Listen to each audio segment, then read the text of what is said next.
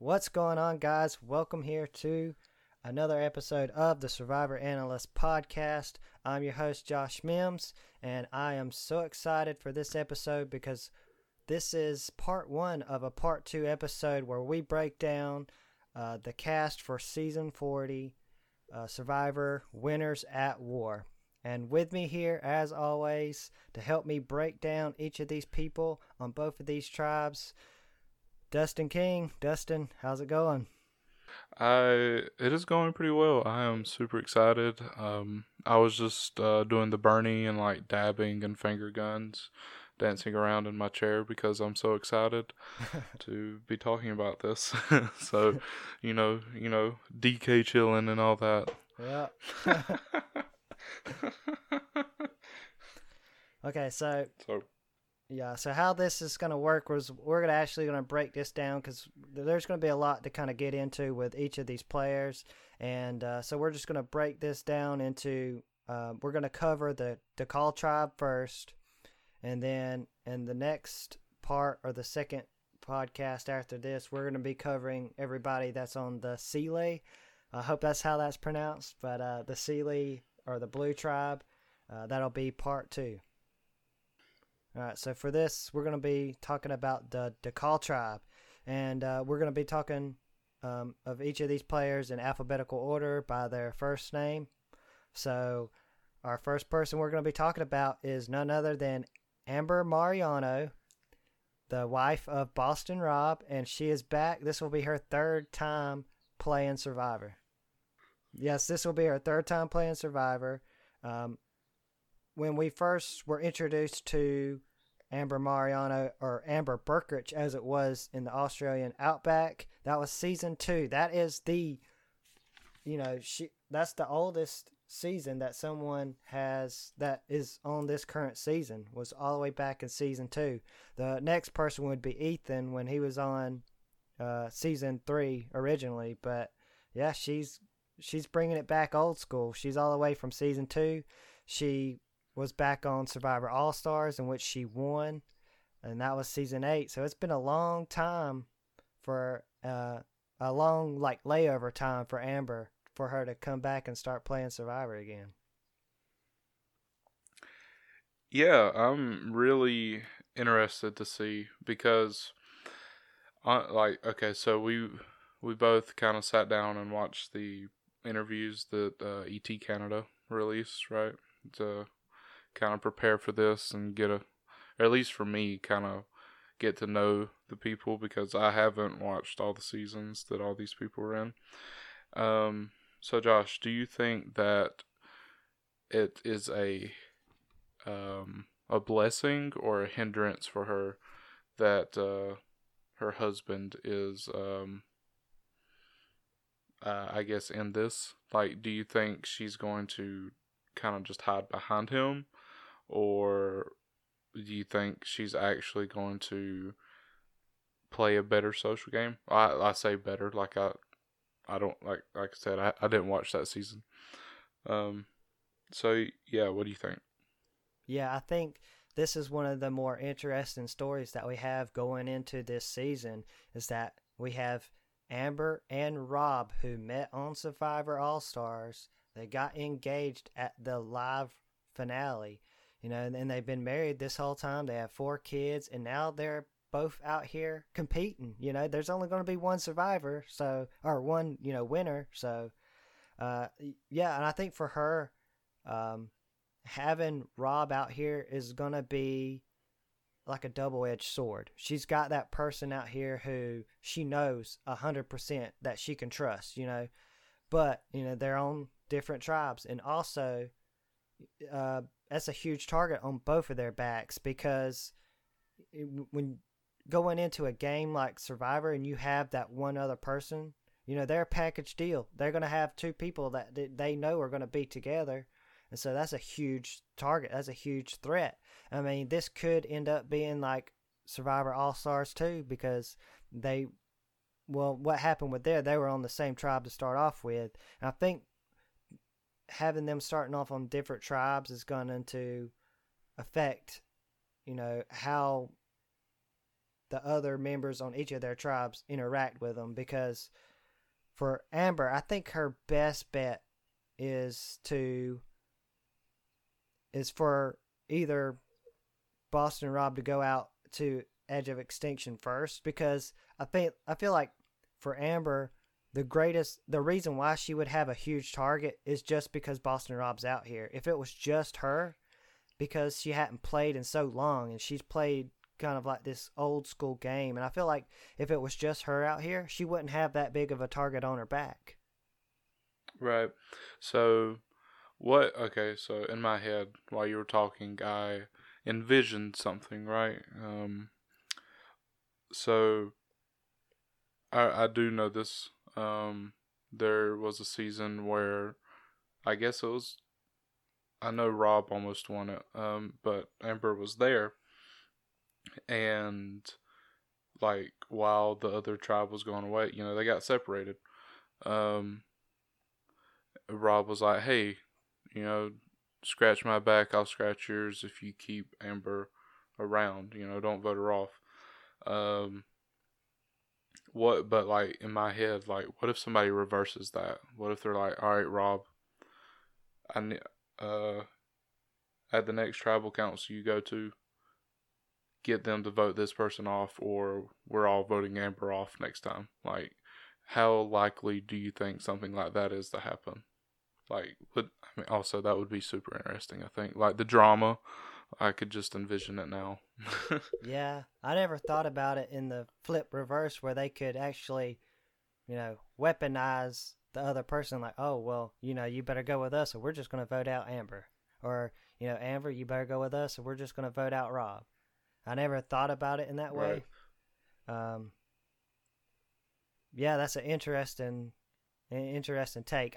I honestly think that I don't think there's any way where both of them makes the merge, to be honest with you. I feel like they're just going to be a huge target with both of them in the game. And I feel like the best chance for either one of them would be that if one of them goes out early, and then that's going to decrease their threat level and give the other one the best chance of making it further in the game. And I feel like personally, it would be way better for Boston Rob to leave than it would be for Amber to leave and then leave Boston Rob in the game, because I feel like Boston Rob he's still going to have that huge threat level, a bigger threat level in the game even with Amber leaving.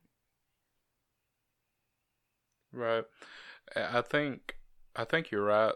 Like, because this is going to be Edge of Extinction and nobody's going to go home once they get voted out, that, like, if either of them have to get voted out, like, strategically, I think you're right. Rob should be the one to take the fall, because I say this, like, I'm assuming a lot here.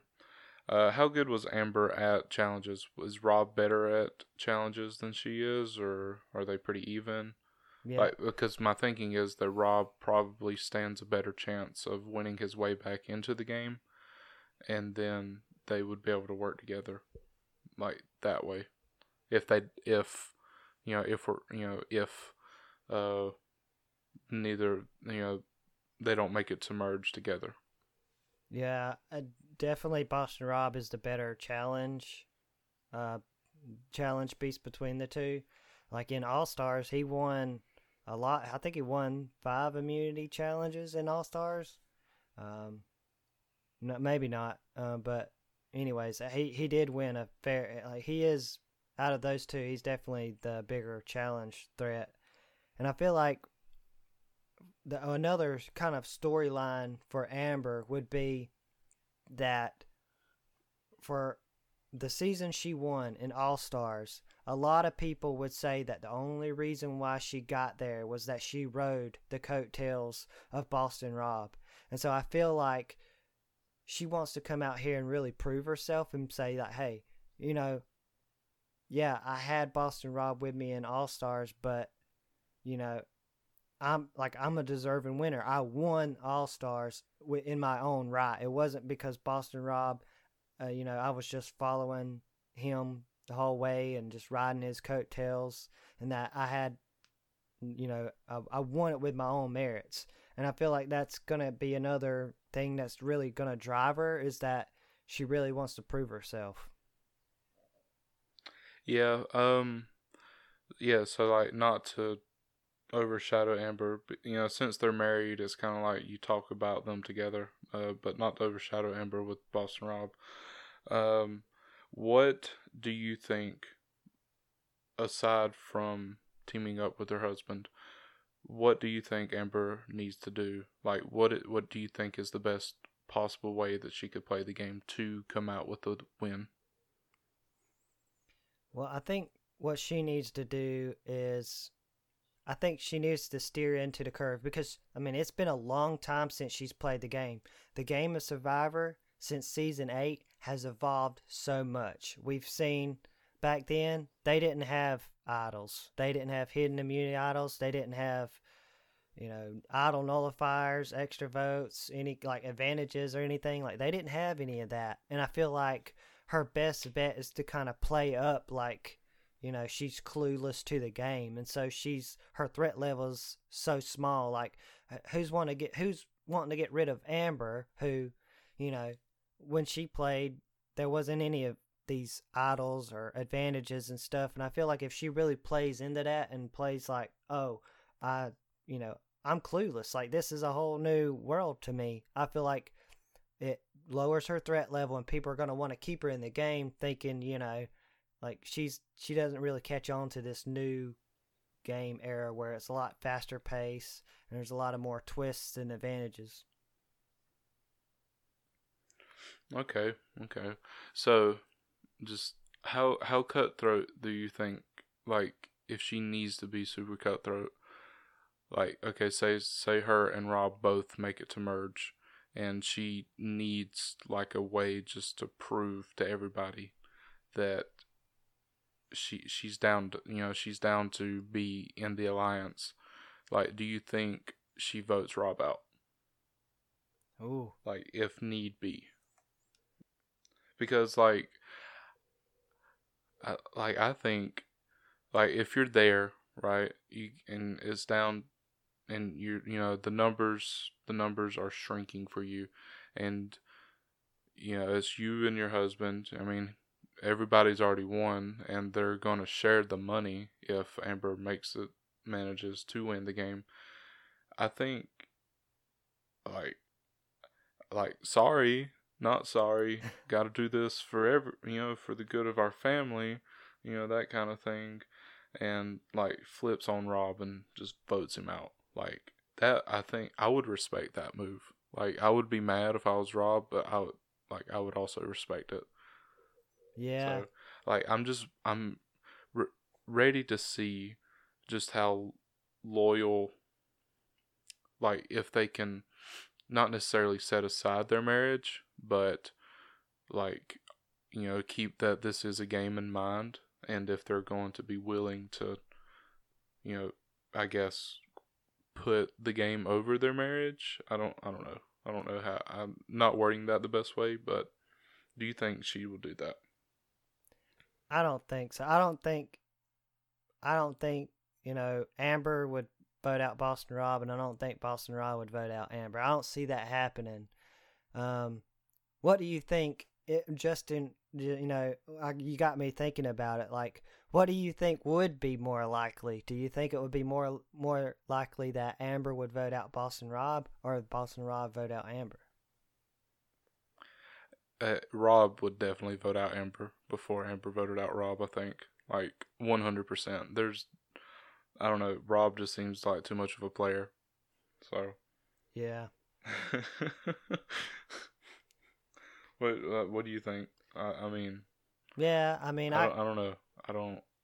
I can see that, but I mean, in the grand scheme of things, like I don't see that, like this that chances of that happen are like slim to none in my eyes. I could almost guarantee that that's not going to happen.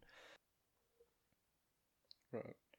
So you don't, like, even if like they manage to make it the merge, and somehow the numbers aren't in their favor, and one of them is going home, and maybe they like talk it out and they're like, okay, I'll take the strategical hit.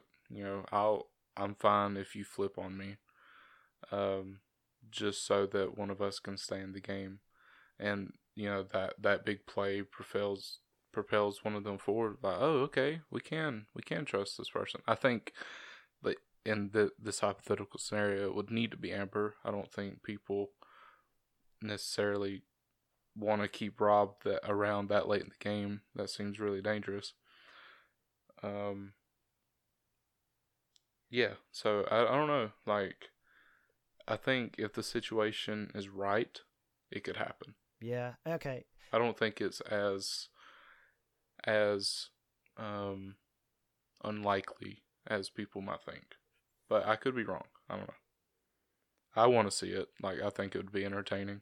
Yeah, in that scenario, that would be the only scenario that I really see that happening. Where and like you said, it would be more advantageous to both of them for Boston Rob to be voted out because number one, the rest of the people they're not stupid. They're not going to bring Boston Rob to the end. They would rather bring Amber to the end than Boston Rob. And also, with Edge of Extinction in the play, it's better for both Boston Rob and Amber for Boston Rob to go to the Edge of Extinction because he's got a greater chance of winning the challenge to get back into the game to rejoin Amber. So, yeah, 100%. Okay. So I guess like final thing I want to ask you about Amber. Who in her tribe do you think she may be most likely to form an alliance with right out the gate? okay, yeah, I've been looking into this to like see what kind of connections that they have. So on her tribe, she has no direct connections with like she hasn't personally played with anybody that's on the DeKalb tribe. But through Boston Rob has played with Tyson, and I know outside the game, Boston Rob and Tyson are like best buds. And obviously Boston Rob has a connection with Sandra through Islands of the Idols, and plus they were in an alliance together on Heroes versus Villains, so they have a connection. So I feel like, through osmosis, she has to have some kind of relationship with Tyson and Sandra, whether that's good or bad. Because I know, knowing, if Boston Rob knew that he was coming out here and Amber, he knew it had to be like a winter season. And obviously they're going to have to bring back Sandra. So, he filled Amber in on Sandra. So if anything, she's going to know a little bit about Sandra and her game and all that. So I feel like, I don't know.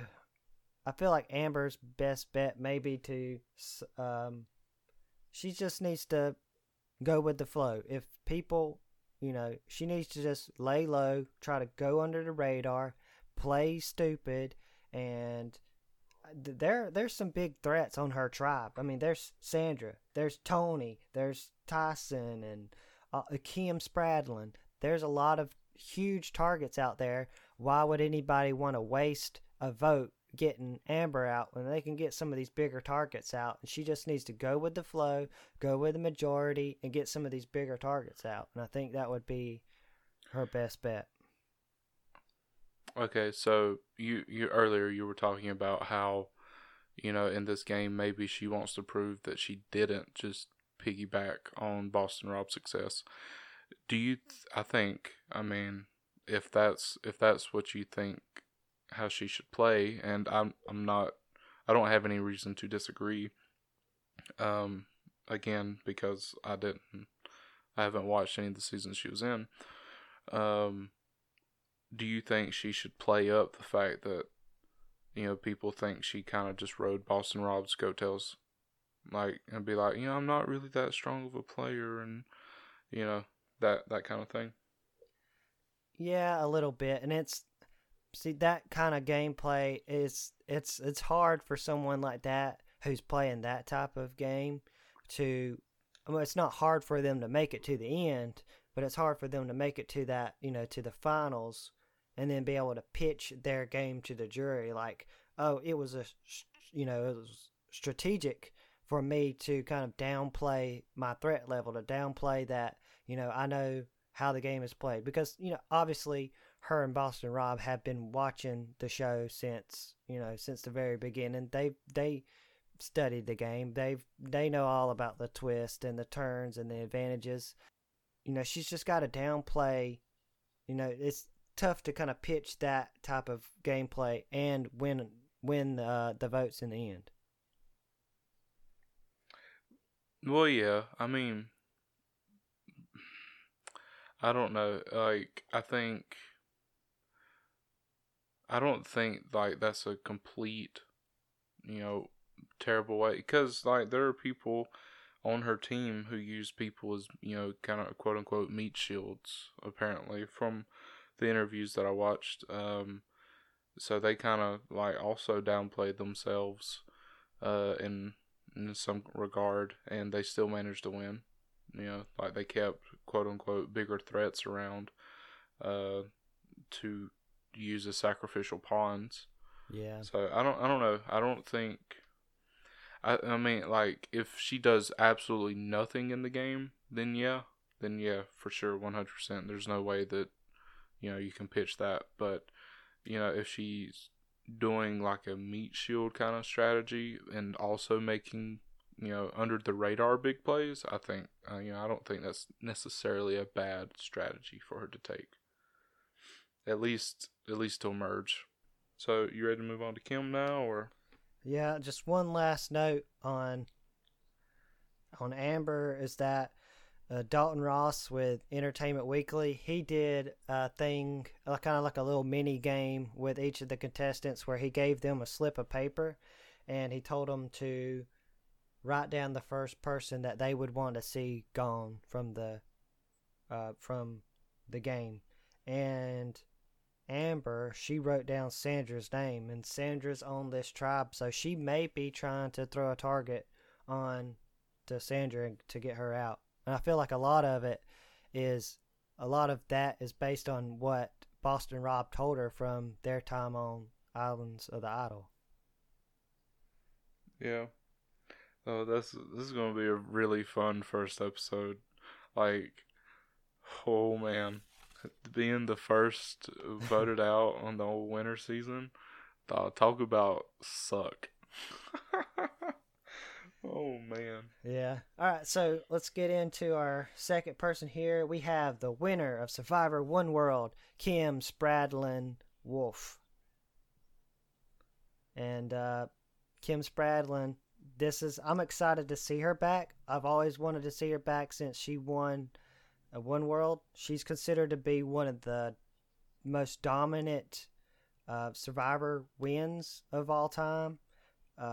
She's consistently ranked at the top of the best Survivor players. In Survivor One World, she had this group of women that she had, and each one of them thought like, oh, she's my ride or die. She's the person I'm going to the finals with her. And she just dominated that whole game. It was very reminiscent of Boston Rob's game in Redemption Island, where it's from start to finish, she just dominated. And because of that, I think that paints a huge target on her back, because in these videos, in this interview through ET Canada, the interviewer asked them, like, besides yourself, who had the best Survivor win? And a lot of them threw out Kim's name out there, which, that tells me that a lot of them see her as a huge game player. So, okay, and again, my noobness is showing. I haven't watched this one. I plan on one day sitting down and watching all the Survivors to learn. So you were talking about her like social game. Was it purely social, or was she also a challenge freak, or what? Like, was she kind of like Tommy was last season, everybody wanted to be her friend, but she didn't really do that great in challenges, or was she just dominant all the way around, or what? She was dominant all the way around with, the whole gamut. The best social game, the best strategic, the best, like she was, she kicked tail in those challenges. Like she was very strong. I think she won the last few challenges. Earned her this title as one of the best players to ever play the game because she just dominated. So, were there any more like notable players, like any returnees in the season that she was in that she also just kind of like stomped on? No, and One World it was just all newbie season. So these were all just first time Okay. players, and so there wasn't any returnees in there. One of the things that people are saying is that, Kim, everything pretty much went to her plan. Like she never really had any opposition. She was never playing from the bottom. She wasn't the underdog. She would just dominated the whole season, and so people are saying like, hey, she's never had the experience of what it's like to be down in the numbers or having to scramble to get the votes to make it another tribal council, and so that's a kind of like a knock against her in a way. Yeah, I can see that. Like if you go in and you're just kind of spoon fed everything, just I mean, again, not to knock her social game because you have to make those kind of connections. Um, like I could see that. Like I don't know, but see, with that said, though, if she just kind of dominated challenges, immunity challenges, then you can't really be like, well, she never had to really fight from the bottom, because it, I mean, if she hadn't have won those immunity challenges, they very well could have been like, okay, yeah, she's really dangerous. We need to vote her out like right now. That kind of thing. So I don't know. It'll be interesting. I that though, since this is the all winter season, and everybody is like, I think everybody's a lot more suspicious of everybody. She's not gonna have as easy as a time and easy of a time. Just manipulating everybody and being best friends with everybody. I don't see anybody really being able to play that kind of game. I mean, if they can, then kudos to them. But I would be surprised. Her interviews, she knows she has a huge target on her back. Like she knows that, so she definitely knows that all she's got to do is kind of just survive like the first few tribal councils, build connections with people, and then she'll be set. But that's the thing, she has to be able to survive. She has to overcome this most dominant survivor winner ever. She's got to overcome that perception that everybody has of her, and she's got to just last long enough that she can get enough connections with people to make inroads and be able to navigate the game. I think it would be smart of her. Like, that's a connection I feel like she can build with Sandra, because like those two, or at least from what it sounds like, I've thought this of Sandra before because she's already won it 2 times. That she is a very very dominant player. And if people think of Kim that way, I think it would be smart on both their ends to kind of either build an alliance or play up the other. Like I could see it going either way. Like one of them would be like, it's like, hey, we're both fantastic at this game, and people think of us as really big threats. We should team up. Or on the other hand, Kim could be like, yeah, but Sandra's right there. She won twice. I only won once, and the people I played with are maybe a little more weak-minded than others, and blah. Maybe I don't know. I don't. It'd be interesting. I think I could see that happening though. Her and Sandra ending up kind of forming an alliance.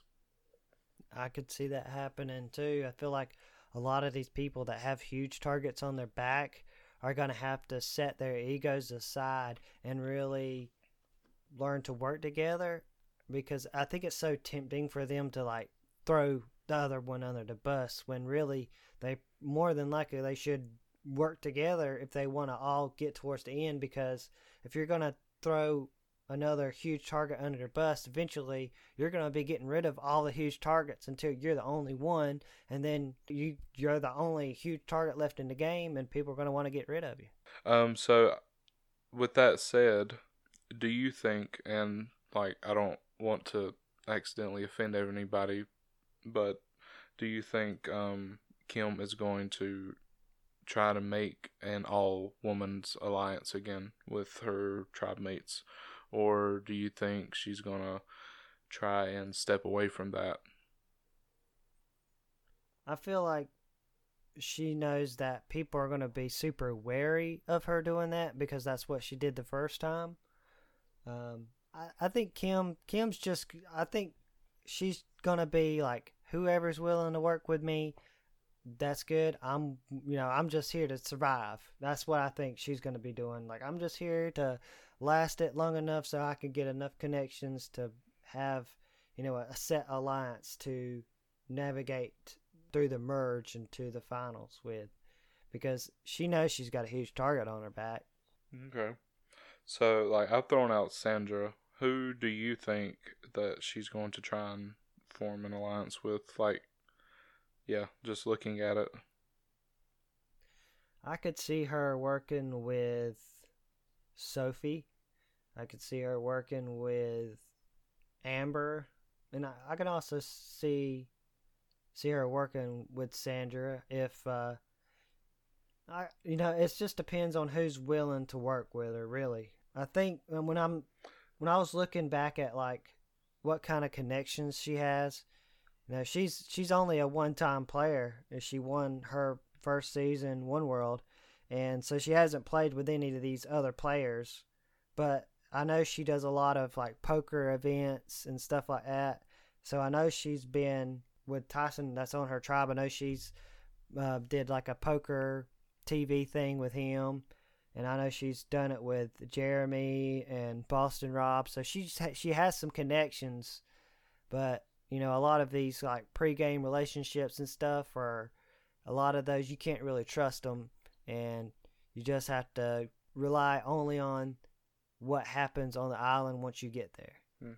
Well, I'm excited to see, and I quote, one of the, if not the most dominant player in a season play. I'm looking forward to it as a fan. Yeah, that's going to be one of the hugest questions. Can Kim do it again? That's going to be the big question. One last thing on Kim is that her Dalton Ross vote for the first person she would like to see voted out the season, she wrote down Sarah. So, but Sarah, yes, Sarah's, that's on her team. Yep, Sarah's on her tribe, so she may want to get rid of her. Well, I wonder why. Did she specify? Well, on that note, she says she tries. It says in parentheses, she tries too effing hard. So. Well, she's one of those kind of people.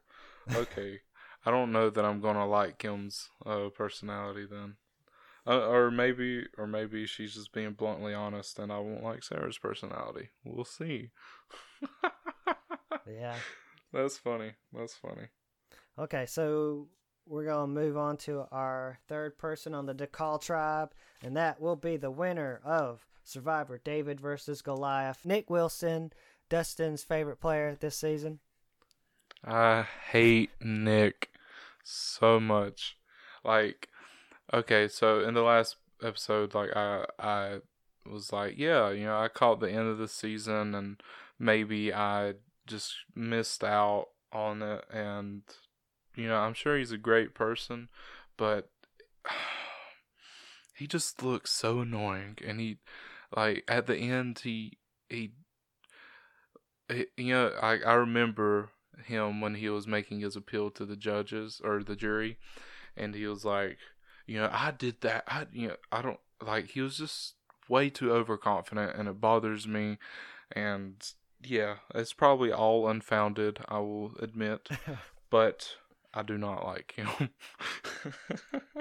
Everybody's got to have their people that they root for and the people that they hate. That's all a part of it. So Nick Wilson is the newest winner. He's the latest winner to be on this season, and so not a lot of well. Here's the deal: is that these players, like his game was kind of the last one that they've seen before going out here and playing, and so he's fresh on their minds.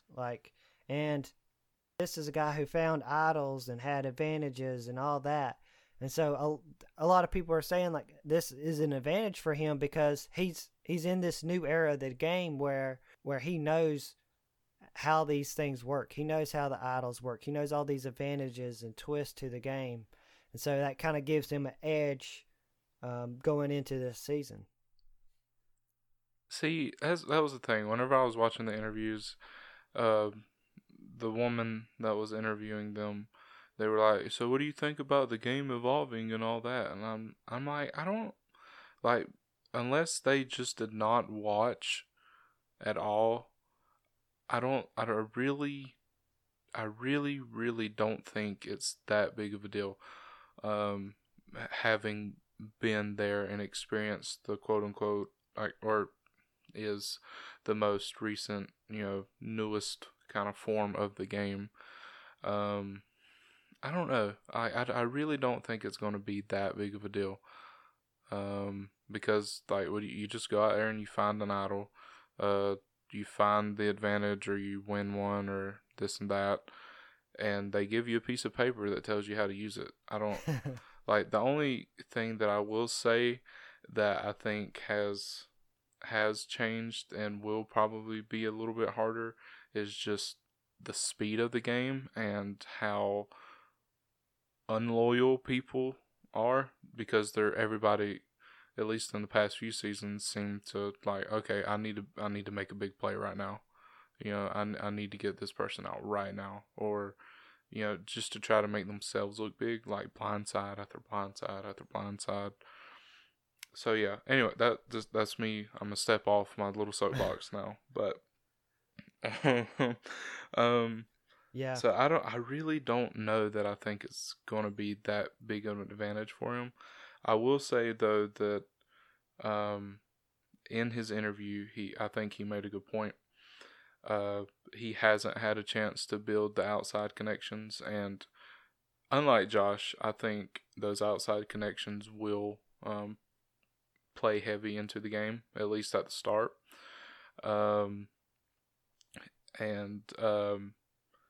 So he was like, yeah, I can play the free agent, and I think that will be a really good position for him to find himself in.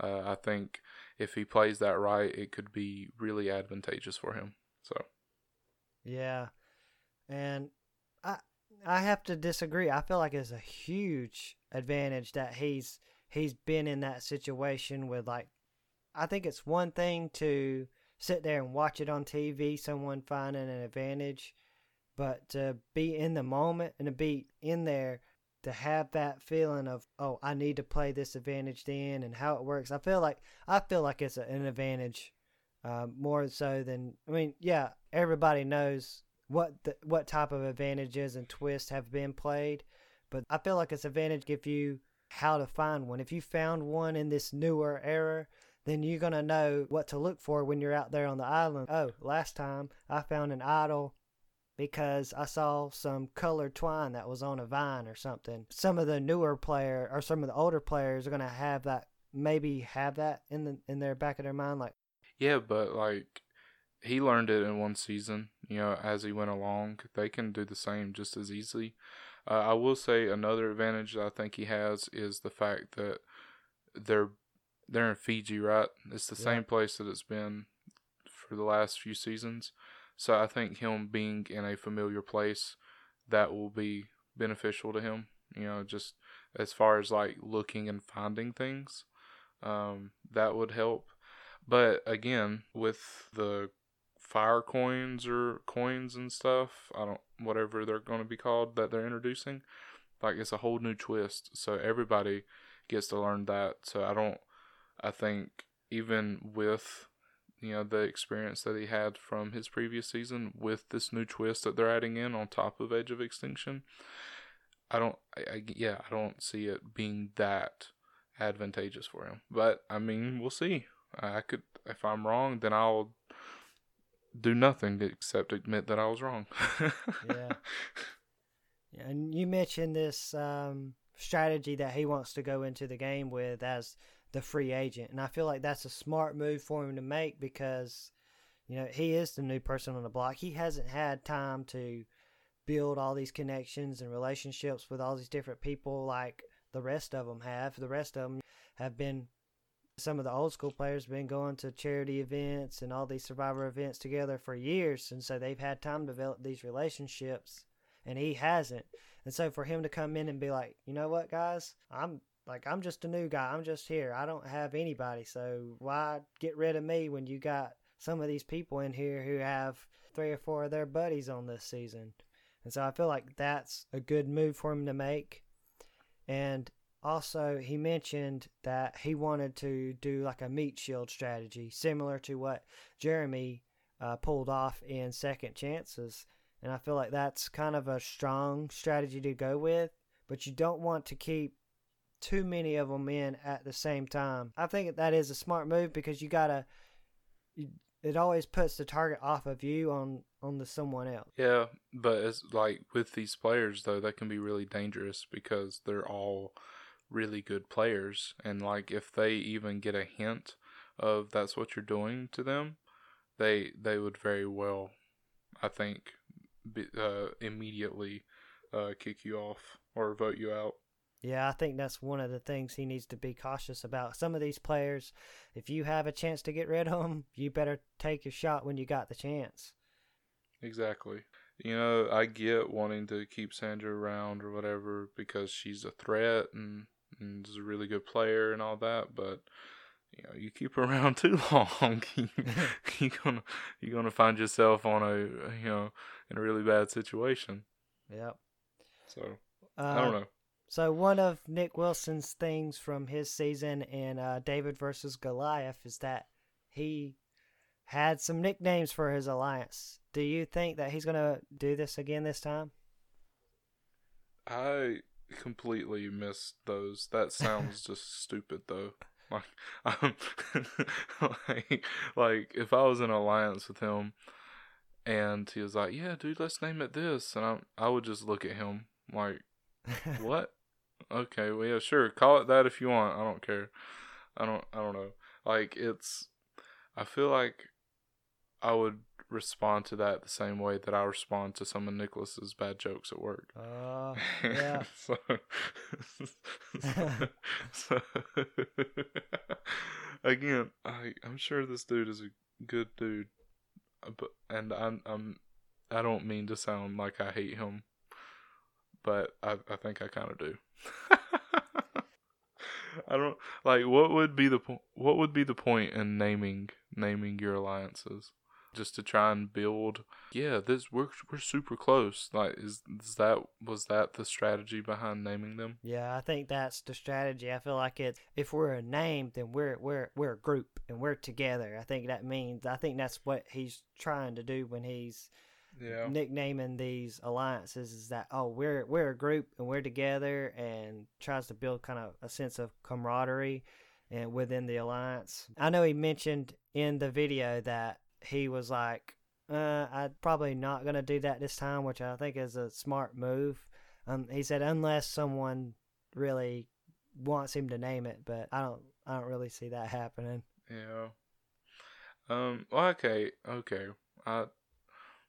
If that was his thinking, then that I will give him credit. That was smart, because like I get that mentality around here. So me and Josh live in the South, and football is really, really big here, and you could not even know a person where we live, and if like you and that person both have on, say Georgia Bulldog t-shirts or something, like I've seen people just walk up to complete strangers and just high five each other and be like, "Go Dogs!" Just based solely on the fact that they're both wearing Georgia paraphernalia. So I guess if that was what he was thinking by doing that, then I will concede that was pretty smart. Just one last thing with Nick Wilson is that in Dalton Ross's kind of game where he told him to write down, we haven't seen Nick's come out yet, but we did see Ethan. But Ethan's not on his tribe, but Ethan wrote down Nick's name as the person he would like to see gone out first. I wonder why. Well, he wrote on that slip of paper that old school crushes new school. I feel like that's probably why he did that. Okay. All right, so let's move on to our fourth person here on the DeKalb tribe, and it is the only two-time winner of Survivor Pearl Islands, Heroes versus Villains. The Queen stays Queen, Sandra Diaz-Twine. Yay! All hail the Queen. Long live the Queen. Long live the Queen. I'm really excited to get to see Sandra play. She just seems like such a feisty person, and I appreciate that. I appreciate, like, she's super straightforward, and aside from like lying about strategies and stuff, but like personality wise, she seems super straightforward, and she seems pretty kind, and I really enjoy. I think I would really enjoy Sandra as a person, like the opposite of Nick. Yeah, I feel like that's the reason why she's a two-time winner, is that she's not afraid to tell it how it is. Like if she loves you, she's gonna let you know, and if she hates you, yeah, you're definitely gonna know about it.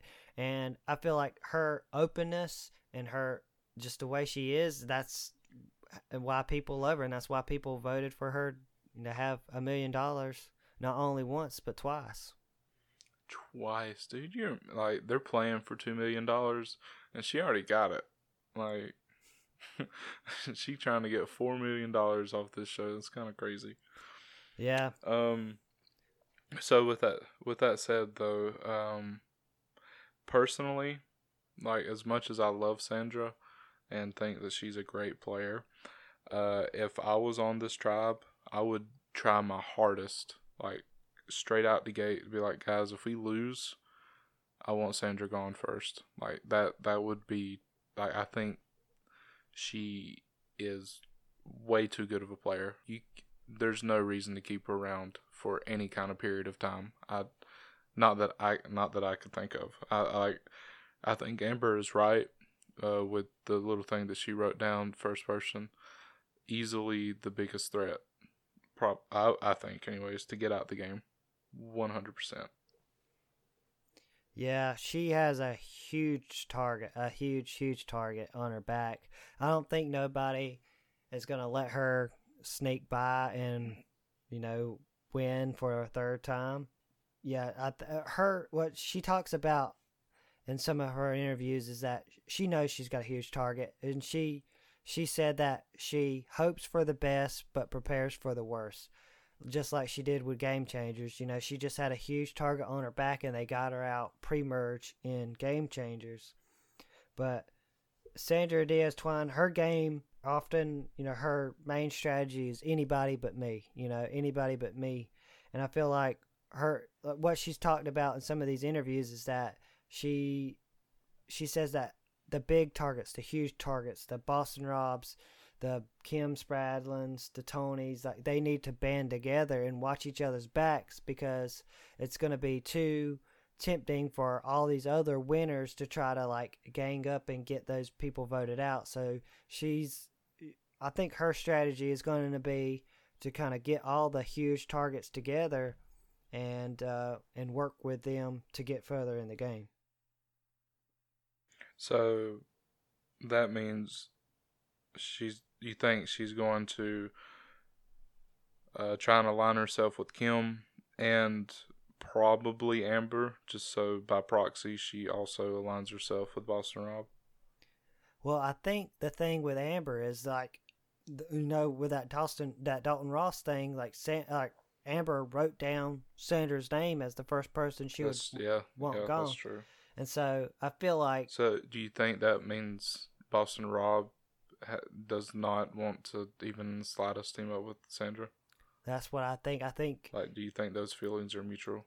Yeah, I think he's that scared of Sandra that he doesn't want to work with her, because during that time on Islands of the Idols, they were out there analyzing each other, and apparently they both see each other as a huge, huge threat, enough that it seems to me like they don't want to work with each other. So that's interesting. But when I'm looking at people on her tribe and on all the other tribes, like what kind of connections she has several connections here in the game. And on her tribe, she has played with Tyson, Tony, and Sarah. And she was in an alliance with Tyson on Heroes vs. Villains. So that could be someone that an old ally that she has with her on the Call tribe now. Right, but you also said that Tyson and Rob are super close, so I think Amber and Tyson, team up, and if Amber and Tyson, are in alliance, then do you think he just kind of folds to what Amber wants to do, and it's like, yeah, okay, we'll vote Sandra out? Maybe. I think it could be tempting for him to do that, but I feel like I don't think it's necessarily these pre-game alliances are going to make. I think what's going to happen is that even if you've had some of these pre-game relationships outside the game, that it's not going to be clear as what's going to happen until you get on the island and you see what shakes out when you're out there. So I don't necessarily think that it may work out that way where, Tyson and Sandra, they're going to be best buds and work together, or, well, Tyson's best buds with Boston Rob, which means he's got to be in good with Amber. I don't necessarily think that would be the case. See, yeah, but that's the thing, though. So, like, in Nick's interview, he talked about how, like, during the game, it was easy to, just be cutthroat, and even if you are forming real relationships, it's because you, at the end of the day, you haven't known them that long. But these people have built real, friendships outside of the game, and they're carrying that with them into the game. So, I mean, I guess Sandra could also have built a more proper relationship with Tyson outside the game, but if Rob and Tyson are, buddy, then, you don't, I don't think you just kind of screw over one of your best friend's wives like that, Yeah. So I don't know. I think it's going to be a little bit harder to break, because the relationships are more real and deeper. So I don't know. I'm excited to see, though. Yeah, I mean that's the thing. That's one of the hugest things that you have to kind of see, because some of these returnee seasons, the pregame relationships have a huge impact, like game changers, and some of these they don't end up having any impact, or it actually hurts people in the game because they try to hold true to those pre-game relationships when really they need to be able to be flexible and adaptable within the game. That's a fair point. That's fair. So, I don't know. I think if I'm Sandra, first thing I do whenever I get there is immediately try and find a hidden immunity idol. I think it would be really smart of her to try and find that insurance, because I really do like Sandra, and I really do want to see her play far into the game because I think she's such a good player. But I think for her to do that, she's got to find something, dude. I don't know. I don't think. I mean, I wouldn't. I don't think I would go in right away, and unless I absolutely had to, I would leave Sandra on the outs like super quickly. So I don't know. Yeah, I think it's going to be an upward hill battle for Sandra coming into this game. I really do want to see Sandra do good because I do love Sandra and her feistiness. But and I think she knows it too. I think she knows that she's got a huge target on her back, and it's going to be upward hill battle for her to make it to the end, for a third time. Agreed. Okay, so I think that's pretty much good for Sandra. Let's move on to our fifth person on the DeKal tribe, and that would be Sarah Lacina, the winner of Sarah. Survivor Game Changers. I've heard that is a really good season. Oh, this is also the chick that Kim was like, or the woman that Kim was like, screw her in it. Yeah, that was like she plays. What you were talking about earlier. Yeah, she plays too effing hard or whatever. Yeah. Okay. Explain that to me. What does she mean by that? Like, because again, I haven't watched that. I feel like this is the whole deal with Sarah Lacina. Sarah played a really strong social and strategic game in Game Changers, and her key to her game was making intimate connections with people. She took the time to sit down and talk with people, get to know their families, get to know she really took the time to find out what was important to them, and she actually kind of used that as part of the strategy. Like a lot of the people that came out of Game Changers, they were like, oh, I thought Sarah was my best friend. I thought every one of them was like, oh, I thought Sarah was my best friend. She would sit there and she would talk to me and she would be like, oh, I can't wait until I get to meet your husband on the family visit, and it's going to be so awesome when I take you there, and if you win you can take me and I'll take you, and it's going to be awesome, and when we get to hang out with our families. And then she would just turn around and vote them out, and they would find out later like, oh, Sarah, she really didn't care about me, she was just playing me the whole time. And I feel like it's a double-edged sword when you play that type of game, because it's so effective when you're building those tight relationships with people, but when you're screwing them over and you having to backstab them, it's like you're hurting them more than if you get backstabbed by somebody who is against you, that's not gonna be as hurtful as like the person who you didn't see coming, your best friend or whatever. And so yeah, that's what I think Kim is trying to say. Yeah, that would make me angry. Like, I get getting to know people for strategic reasons, to build relationships and stuff like that.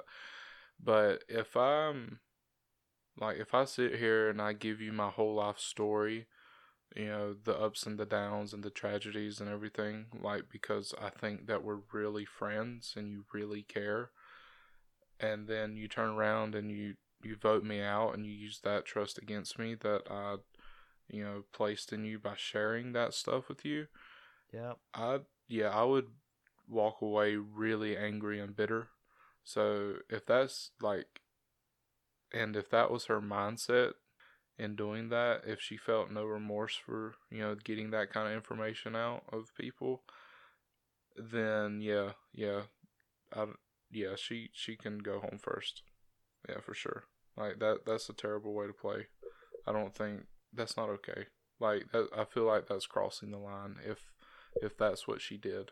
Sarah's game, she also says that she's the cop turned criminal in Game Changers, and now she's like the one that's on probation, and she's trying to work her way back into like cop status. And I feel like because of the way she played in Game Changers, a lot of the people see her as a huge threat, because they know that she's going to say whatever she wants to kind of get in good with them, and then kind of use that to kind of backstab them and send them packing. So I feel like she has no trust, like nobody's going to trust her in the game, basically. Yeah, I wouldn't like, especially if I knew how she played. There's yeah, no way. There's no way. It's like getting in the bed with the devil. I wouldn't do that. And Yeah. Yeah, no, that makes me angry just thinking about it. I, So I'm gonna stop. I'm gonna stop thinking about it. I feel like when I was like watching her interviews with the ET Canada, I feel like she just seemed really cocky to me. Like she said, like, "Oh, I played such a masterful game in Game Changers," and I don't know if it's her being cocky or is it just her being like, you know what, I'm just playing this game without any, like she mentions in that interview that she wants to play fun this time. Like last time it was all business and she was just out there for one thing only, and that was to win the game. And this time she wants to be able to enjoy her experience. And I don't. In her interview, she either comes out like super cocky, like she's got this in the bag, or she's just like, you know what, I'm just here to have fun. Yeah. I don't know how you have fun if nobody's gonna trust you and you're just gonna be on the bottom the whole time. Like, I mean, I wouldn't. Again, I would not trust her. I feel like she is a good player. Like I feel like she knows how to play the game, and I think she knows she's very like strategic and stuff. But when I'm looking at the people who she's played with before, she's played with Sandra before, which in that interview she really boasts like, oh, everybody thinks Sandra's the best. Well, guess what? I'm the best because I got Sandra out of the game. And I was like, I don't think that's how that works. No, no, it doesn't. Yeah. What? That's crazy, dude. Oh, yeah. You know what? Actually, if I'm them, if I'm if the call if I'm on the call tribe and we lose, we'll keep Sandra around one day. But no, goodbye, Sarah. Forever. Don't ever come back, please. Yeah, Thanks. and the other person on her tribe, she played with Tony on her first season, which she was gone at the merge, but so she does have a connection with Tony. I don't know if it's a good connection or not after what happened on Survivor Cagayan, but that's just a little connection. And I noticed that in Dalton Ross's game, obviously, like I said, Kim said that she wanted to vote out Sarah.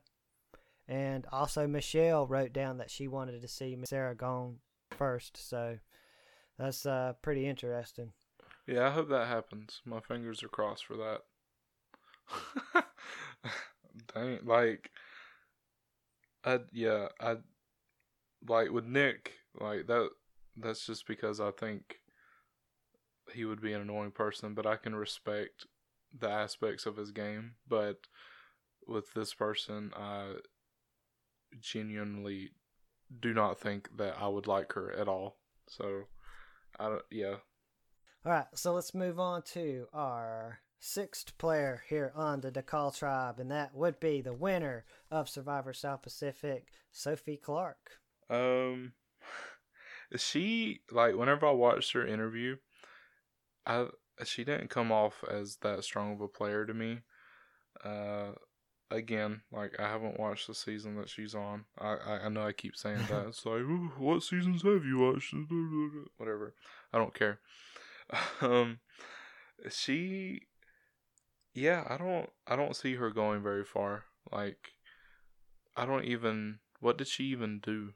No, well, her thing is that on night one in Survivor South Pacific, it was her, Coach, Brandon Hance, Alpert, and Rancher Rick had a 5-person alliance, and that alliance made it all the way to the end of the game. And so it's another situation kind of like Kim, where people say, well, she's never been in a position where she's been down in the numbers or having to scramble or be the underdog. Like, her alliance pretty much ran through the game, and so she never really had any experience like that.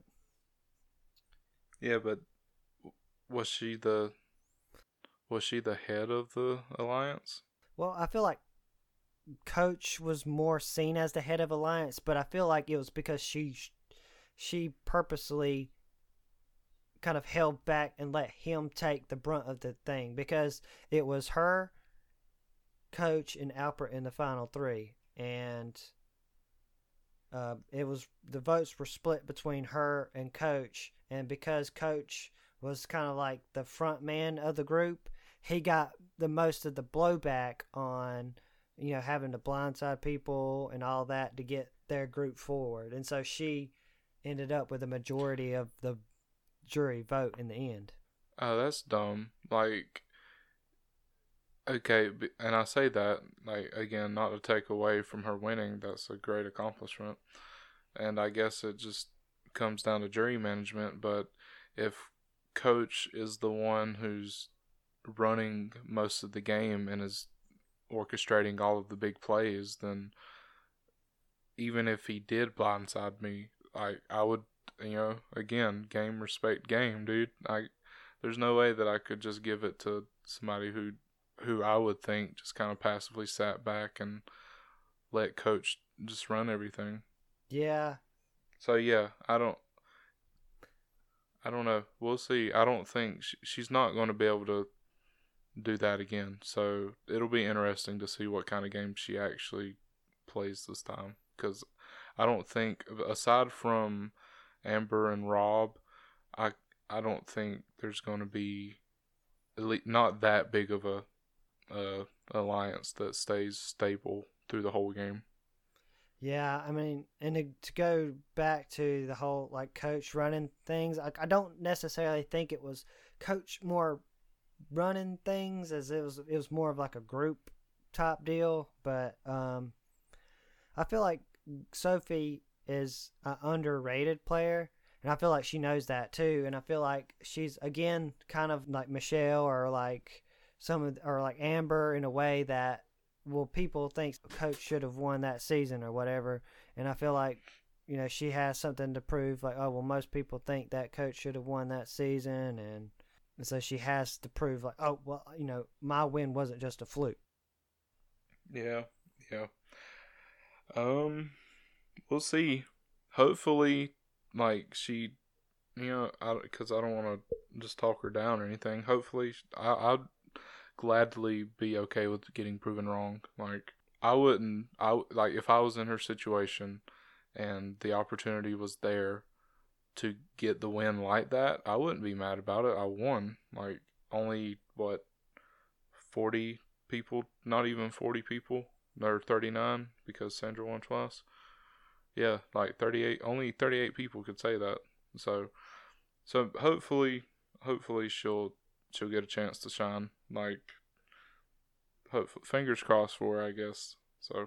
Yeah, and for Sophie, I know she's one of the smartest players out there. I know she's super intelligent. I know she knows the game because I know she's been on with Rob on RHAP talking and breaking down the game on several of these seasons. So I know she knows the game. She's a part of the kind of like the Wine and Cheese Alliance over there in New York City, where there's a group of them that kind of get together and watch Survivor each week. So I know she's kept up with the game. I know she's been a fan of the game, and I feel like what was going to happen is that a lot of people are going to kind of underestimate her, and I think that could be a way she could get further in the game. But also in that interview with ET Canada, she also admits that she's kind of like an introvert, and that it really takes her some time to be able to open up to people. And I feel like that could be her downfall, is that if people are out there and they're like, well, I'm not really getting much of a feedback on Sophie here. I don't know if she's with me or not. And I feel like they're going to see her as like maybe a wild card, and they want to eliminate the wild card and get rid of her. I don't know. Like, the feeling I get from her is that she'll make merge pretty easily, I think. Yeah. She, like I said, like when I watched the interview, I didn't get the feeling of, yeah, she comes off as a very dominant player. So again, hopefully I'm proven wrong. That'll be because I like good, strong competitors, and if the season's full of them, then it's going to be just that much more fun to watch. Um, but yeah, I think you're right. Maybe she'll be able to like orchestrate some stuff behind the scenes, but I think she pretty easily makes it to merge. I don't know. She again, unless she this is just the feeling I get from watching her talk and stuff. I feel like she could possibly be that person that people just bring to the end. That third person who nobody's really going to vote for because they didn't play a good game. That's the feeling I get just from watching her in that interview. So, she could end up being a dark horse. I feel like for her, she really needs to step up and play a strong strategic game, but it would have to be like later on. I feel like go ahead, let people underestimate her, kind of let her get through, through the merge, and then once you get far enough in the game, starts turning up the strategy and the strategic game, and then start making some moves to make yourself to the end. yeah, but like if last season's anything to go off of, that didn't really do much for Dean. He he played a really, really strong game at the end, and he just kind of glided through, and everybody else is like, no, Tommy did it better, And again, if with this being Edge of Extinction, and I'm very doubtful, unless injuries happen, that anybody's going to go home, and which means that the whole cast will pretty much get to be the jury. Unless they change something with the rules. That means everybody's going to be around to get to see that. So I don't know. It'll be interesting. I think that way of playing is, again, if anything from last season is to go off of, is slowly dying. Like, I don't think that's as viable as it used to be. Yeah, and I think it also depends on who she's sitting next to in the end. I think that type of game could with the right sort of people, you could win. It just depends. And I feel like she could be a dark horse in this game, but and I think she's going to make the merge. Because I think, like, Sophie as a Survivor winner and stuff, like, not a people, like, she's highly underrated, and I feel like who's gonna gun after Sophie when you got a ton of other huge targets to get rid of. So I feel like she should be good early on in the game, and I feel like she's gonna make it into the merge, and then from there it's gonna be up to her to make the moves that she needs to make to the finale. Yeah, we will see. All right, so let's go ahead and we'll talk about the 7th player here on the Dakal Tribe, and that would be none other than the winner of Survivor Cagayan, Tony Velachos. You just like saying his last name, don't you? Yeah, I do love saying his name. I just love Tony in general because Tony is a guaranteed entertainment. When he's on the TV screen, you're going to know he's there because he's going to say something crazy. He's going to do something crazy. But I think this time he's smart enough to kind of he wants to try to dial it down from what I get from the interviews and stuff. So, and Tony is known as, like, his Survivor win in Cagayan is known as maybe one of the most chaotic Survivor wins, in the history of the game because, he was flip-flopping, he was all these crazy things, doing all these crazy things. He had building spy shacks, he was finding idols, and he had his bag of tricks that he brought with him full of idols and stuff. So he's so crazy. He's speaking llama, and that's why I love Tony. He's what? Speaking llama, is that what you said? Yep, that's what I said. Holy. Okay, so what you're telling me is he's kind of a upgraded Nora. Is that accurate? I don't know if I would necessarily compare him to Nora, but He's definitely I a just character, if anything. just the crazy is what I mean. Not the game he played. Yeah, maybe on the crazy level. But I think he's like wanting to kind of dial it down a little bit, which is that's what he's going to have to do, because if he comes out there like he did with Game Changers and starts, like the moment they stepped on the beach, he was like shot out into the woods saying that he was going to go find an idol. Like he did it jokingly, but it was like, oh, Tony's going to look for an idol, and he's known for finding idols. And one thing that's held against him for his win in Survivor Cagayan is that he actually found an idol that everybody calls the Tyler Perry idol. It's the idol that can be played after the votes have been cast. So if he had, or after the votes have been read, so if, say, he had 7 votes against him and somebody else only had 2, even if he had the votes to be sent home, he had that Tyler Perry idol, bam, he's safe, and the next person goes home. And so that was like overpowered idol. Yeah, that sounds pretty cheap. But with that said, I don't. Okay, so I get why people would be upset about that. But he was just playing within the rules of the game that Survivor set. So, you can't really blame him for that. Yep. I don't think. Again, it's definitely cheap. But so I would argue that Chris coming back from Edge of Extinction that late in the game is also cheap. So yep, there's a lot of those situations like that. And once we get to talking about Ben, there's another situation there that's very similar to that as well. But yeah, Tony, this time around, he won his first game in Cagayan and then went out. I think he was the second one voted out of Survivor Game Changers.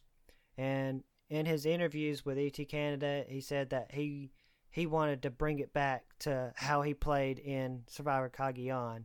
And then, back then, he was just kind of winging it. He was playing it situational. He says he wants to play the player, not the game. And he don't want to go in it with ideas of what to do. Like, oh, I need to do this and I need to do that. Because he says that it really got to his head and it really threw him off once he got into the game of Game Changers.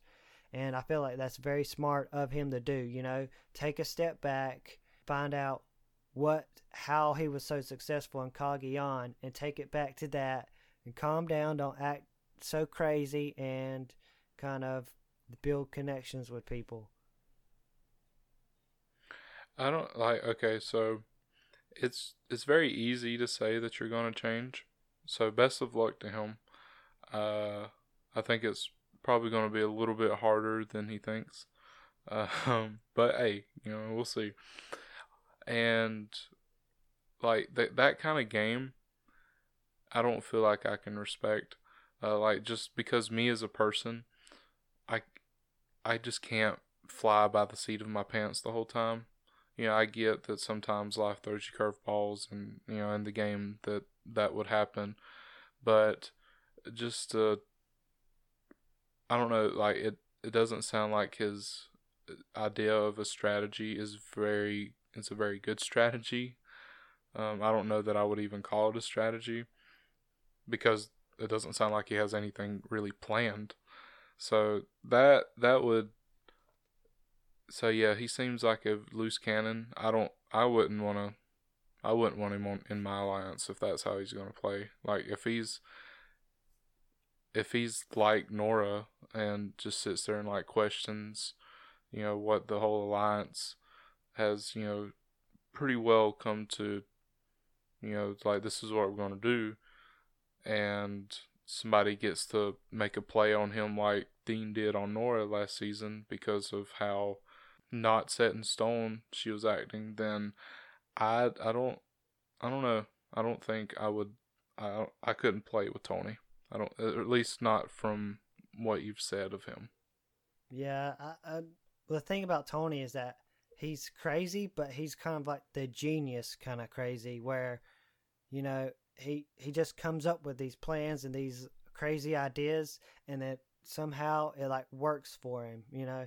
So when I'm taking a look at who he has connections with here on this tribe, and he has played with Sarah before in Cagayan, and he has played with Sandra before in game. Well, he's played with Sarah in both of his previous seasons, Cagayan and Game Changers, and he played in with Game Changers with Sandra.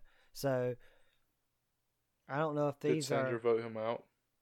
Yes, Sandra did vote Tony out of the game. But I don't know if Tony really kind of holds that against her, you know. I feel like he's smart enough to know that, hey, you know, if I have to work with Sandra, then, you know, the past is the past, and, you know, we're both huge targets in this game.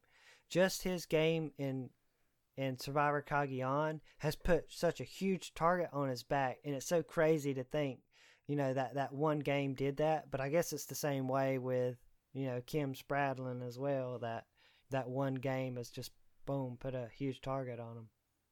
But like it comes down to whether or not Sandra wants to work with him, and I mean she might, just considering how people are going to view Sandra.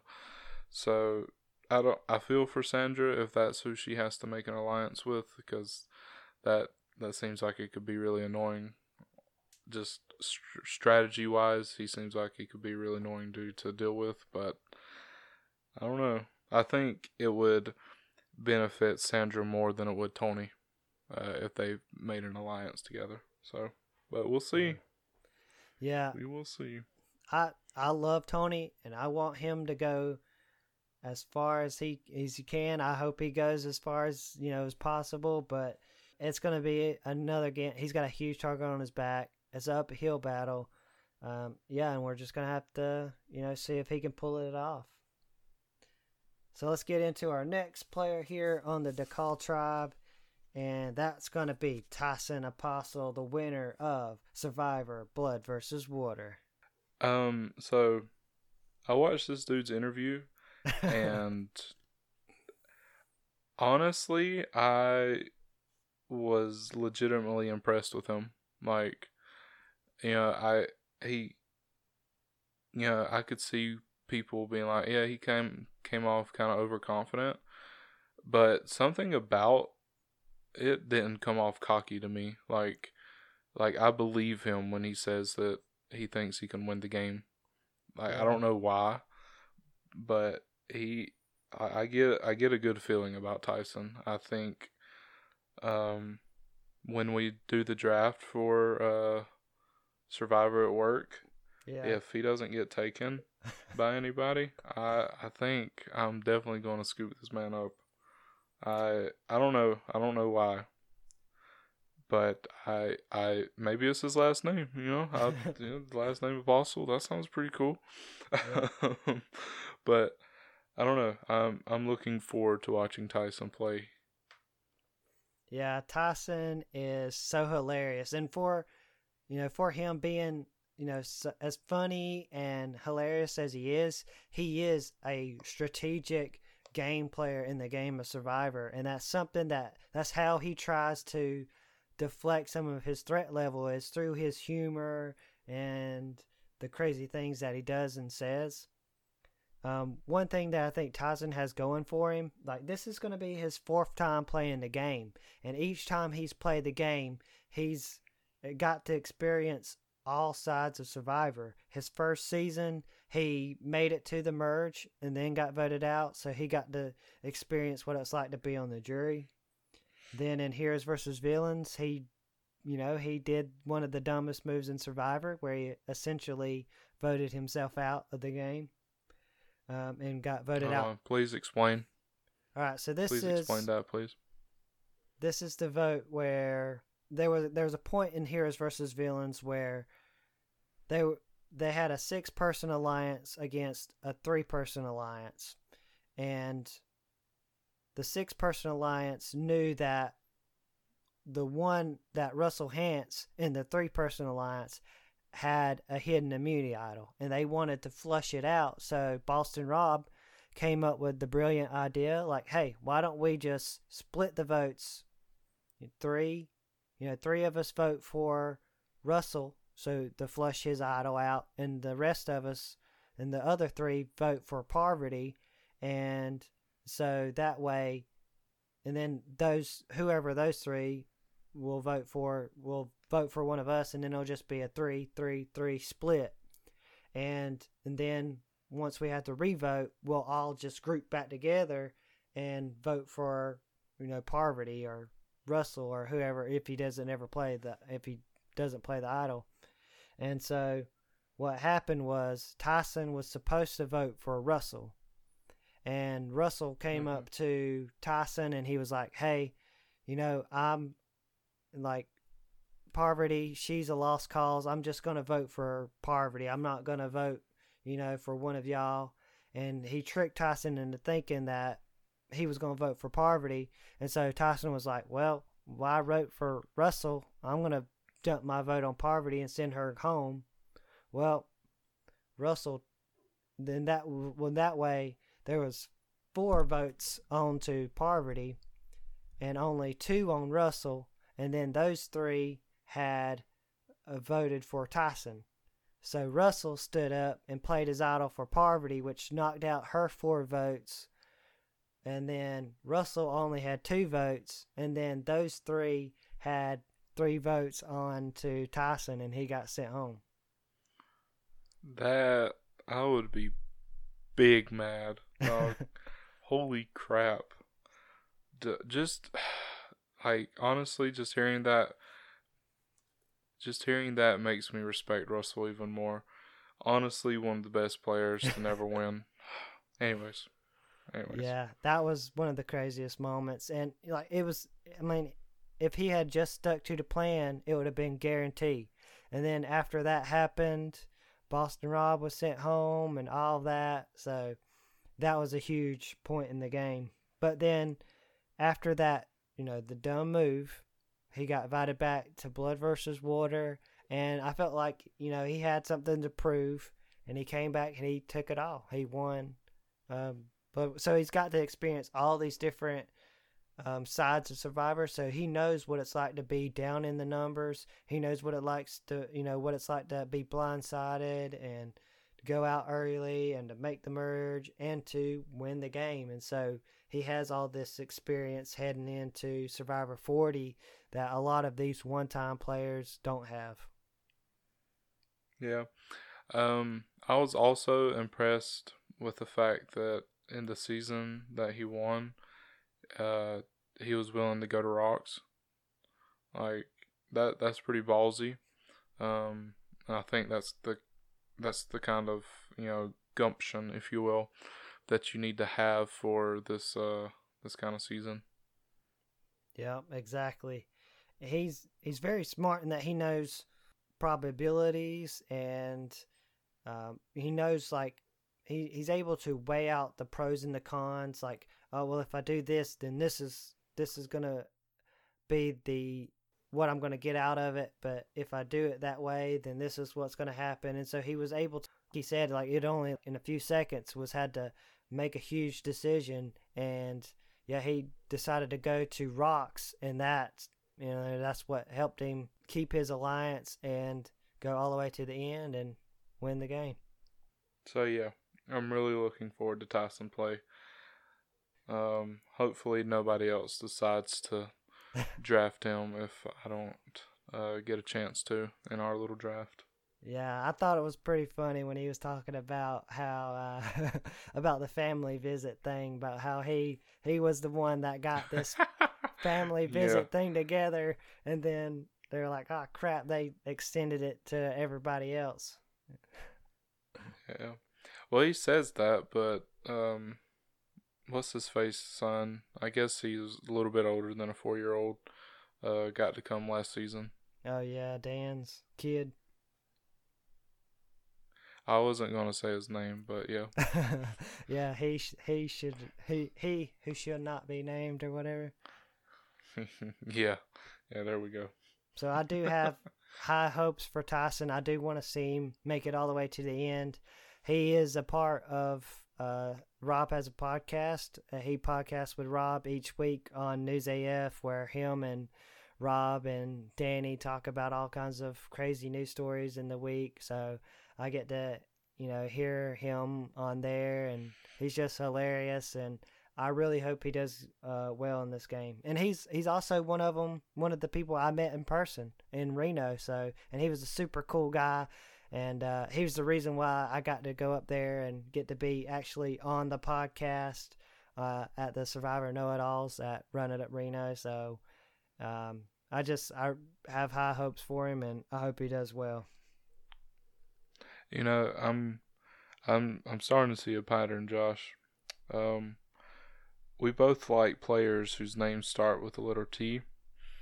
And if you draft Tyson, before I do, I'm going to be really upset. I just want you to know that.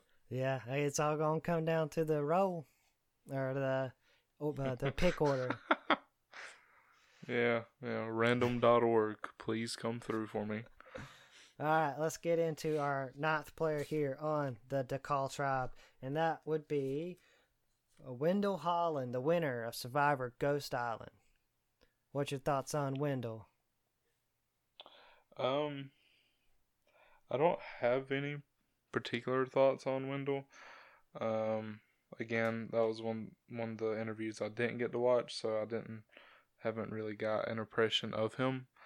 So, yeah. So you can carry this part, and I'll ask questions, friend. Okay, so Wendell's game is, he's physical and he's social. I feel like his main strength is his social game. Like, everybody loves Wendell. Wendell's that guy who jokes around. He's a furniture maker.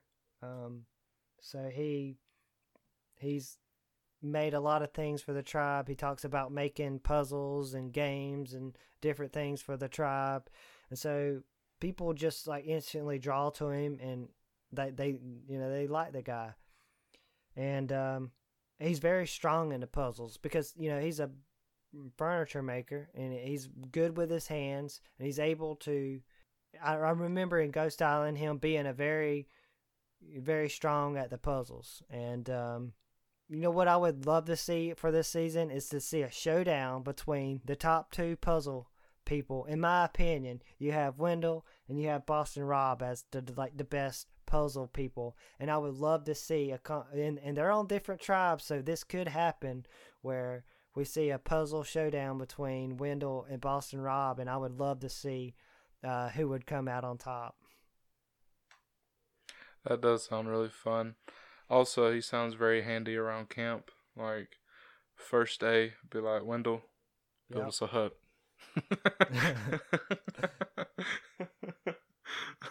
Yeah. Well, good. I'm glad there's actually, which I guess last season there were people that were good at puzzles. I don't know, like I really, really appreciate people who are good at puzzles, because I feel like that's where people are the most lacking when it comes to Survivor in general, and as far as challenges goes. So I appreciate that. I'm glad that he's good at puzzles. Yeah, and puzzles are usually like, you usually have the physical part at first, and it's always like the puzzle is like the ender. So that is this like the most critical part of a challenge is that very last, the puzzle, the mental challenge. And exactly. In his interviews this time, he played a very clean, honest game, and he really didn't have to do much backstabbing at all. He had an alliance with Dominic and Laurel and Donathan, and he took that alliance pretty much, kind of just ran through the game. So he really didn't have a chance for that. Now, in this interview, he mentions that he wants to play a more dirty game, that he wants to be able to, or to get some of these idols and backstab somebody. And I hope he doesn't get too caught up in that, because I feel like if you get too caught up in that, you can get caught, and then you're going to put yourself in a bad position within the tribe. Yeah, yeah. Again, though, like it's like what I was saying with Tony. It's like it's easy to say that, like going in to it, but like actually changing your character, um, is difficult. So I don't think it will be too much of a worry, or at least it shouldn't be, unless he's just like every single second of every single day he's like, okay, how can I backstab somebody? How Yeah. can I be a jerk right now? How can I, So I don't feel like that will be that big of a deal. I don't know. We'll see. I was gonna ask, has he only played in Ghost Island? Has he not come back for any other seasons? Well, Ghost Island was season 37. No, 36. Yeah, it was season 36. So he's a recent winner. He's the second most recent winner, other than Nick Wilson. So, yeah, that's another thing, is that he's one of these recent winners. He's still fresh in the minds of some of these other Survivor winners, and he hasn't had that much time to build like outside relationships with any of the other players. And so it's going to be interesting to see, how he does in this game. I feel like a lot of people, they just love Wendell. So I don't see anybody, coming after him right away. And I feel like he's at least going to make the merge. And yeah, we're just going to have to see. Do you think him and Nick team up? I think it could be a possibility because they are the new kids on the block and they have to kind of have each other's back. I can see that happening. Okay. And in that Dalton Ross thing where he told them to like write down who they wanted to vote out first, he wrote down Boston Rob just because he said that, we need to get him out early enough before he gets momentum, because he knows if Boston Rob has any momentum, he could make a deep run in the game. So, but Boston Rob is not on his starting tribe, so I don't know if that's gonna bear fruit or not. He's not wrong in wanting Boston Rob out first. Yeah. Yeah, I think that's like, kudos to him for being able to see the threat level that is Boston Rob. Yeah, so I'm excited to see Wendell play this game. I really like Wendell. I would like to see him do well, and yeah, we're just gonna have to see. All right. And last but certainly not least, we have the one and only Yul Kwon, the winner of Survivor Cook Islands. Is that how you say his last name? Yeah, Yul Kwon. Yeah. Okay, because I was going to say just one, like the K was silent or something. Did you have a chance to watch his interview? No, but I really, really wanted to. Like, I mean, again, I don't want to just presume what this dude is like or anything, but I really appreciate like just Asian culture in general. So just like that fact alone makes me interested in him as a person. Just like because I'm curious to see if he brings that culture to Survivor, and if that's going to get put on display, and get to see it, on TV, like here in America, and all that. So like I'm excited to watch Yul play. I'm very curious of him as a person. So what did he say and all that? Well, here's the thing with Yul, that in his season, Cook Islands, they didn't never tell them the theme of their season until they were already out there on, at Ponderosa before the game started, like a few days before the game started. And then that season is a highly controversial theme where they divided the tribes by race, and he was a part of the Asian tribe. And he knew, like, Oh. yeah, he was, Oh. he was like, Oh. oops, yeah, this is not, Survivor. yeah, he was like, Survivor, what you doing, man? he's like, this is not good. Like, he wanted to quit before starting the game because he's like, I don't want to be associated with this. But Yeah.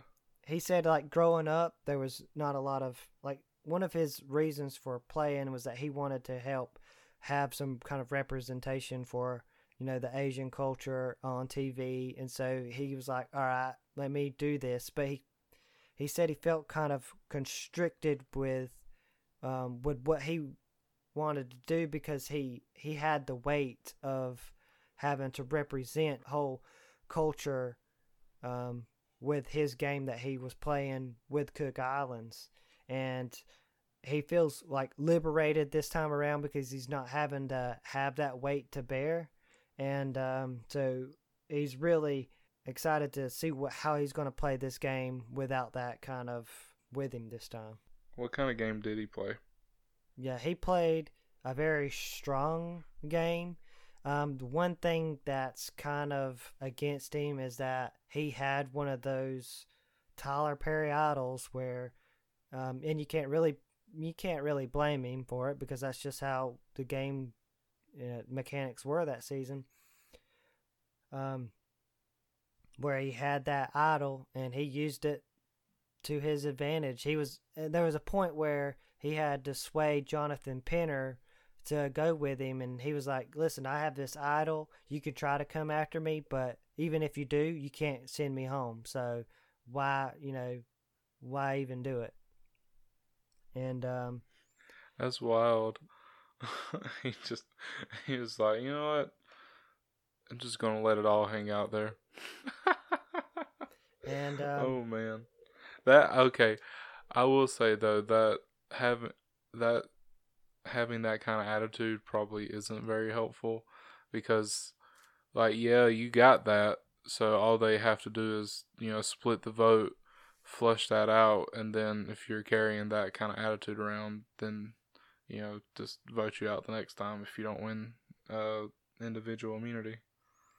Yeah, I mean, it worked out for him in the end, and he never even had to use that idol. But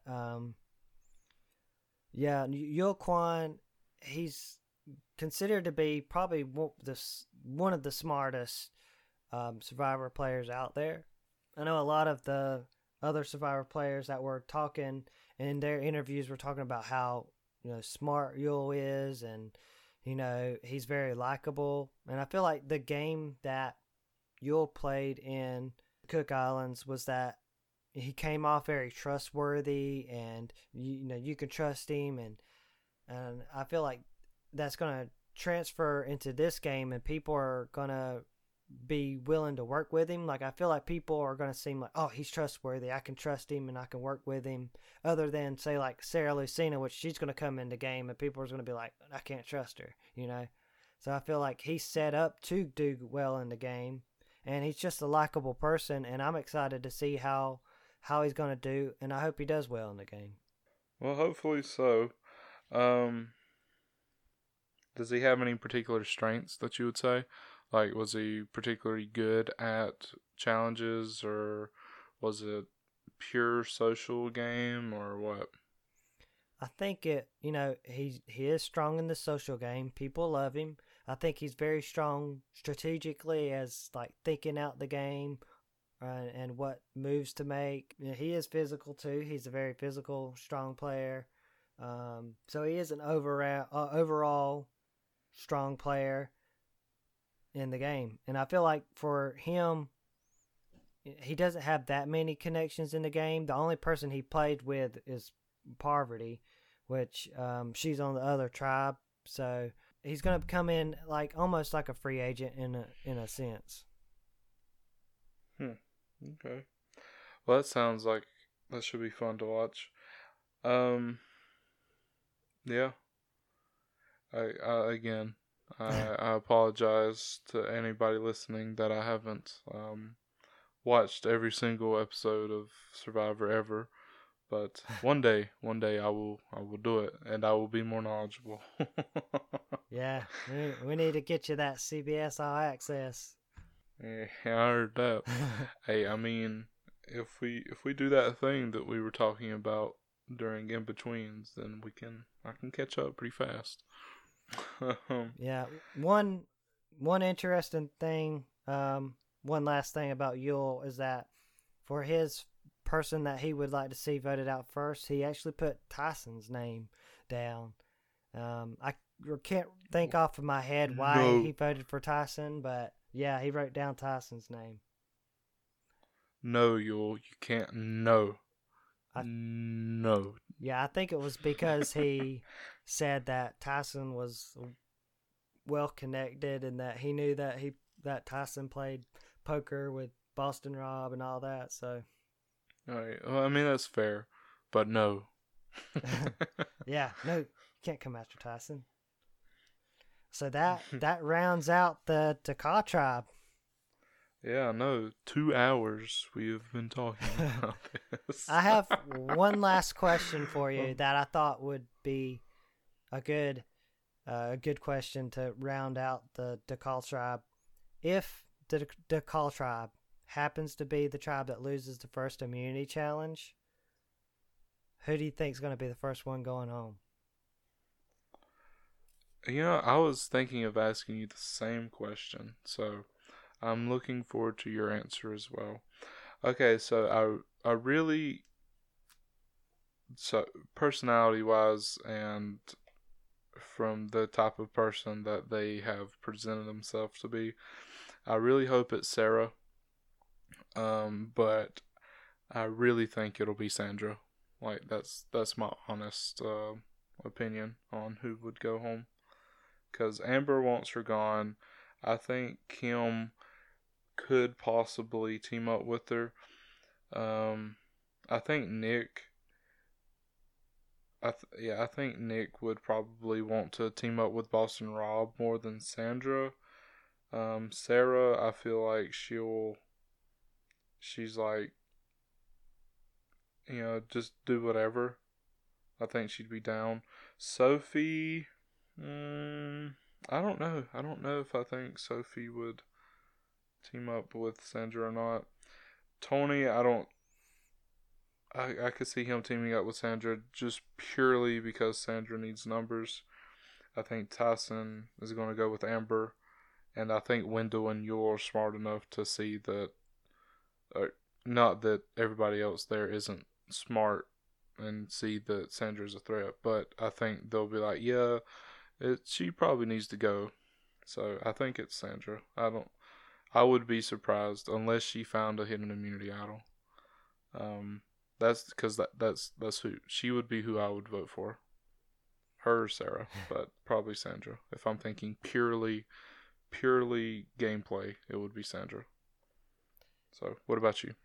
Well, I'm right there with you. That's who I was going to say. I was thinking about it earlier when I was doing, going through all the interviews and doing all the notes and stuff. I was thinking, who would be the first person out? And I narrowed it down to Sandra or Sarah.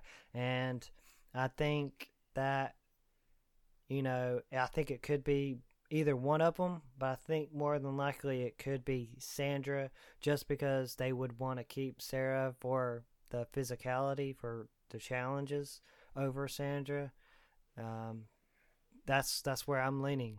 Well, you know what they say, great minds think alike. Exactly. All right, so I guess that will do it for us for this part, for our cast assessment of the Dakal tribe. The next time you hear from us, we will be doing the cast assessment for the Seeley tribe or the Blue tribe. And, yeah, any final thoughts? Thanks for listening. Yep, thanks for listening. Don't forget to subscribe and comment and all that good stuff in iTunes and all the other stuff. And we will see you next time on the Survivor Analyst Podcast. Yeah. If you enjoy, chat it around. Bye. See ya.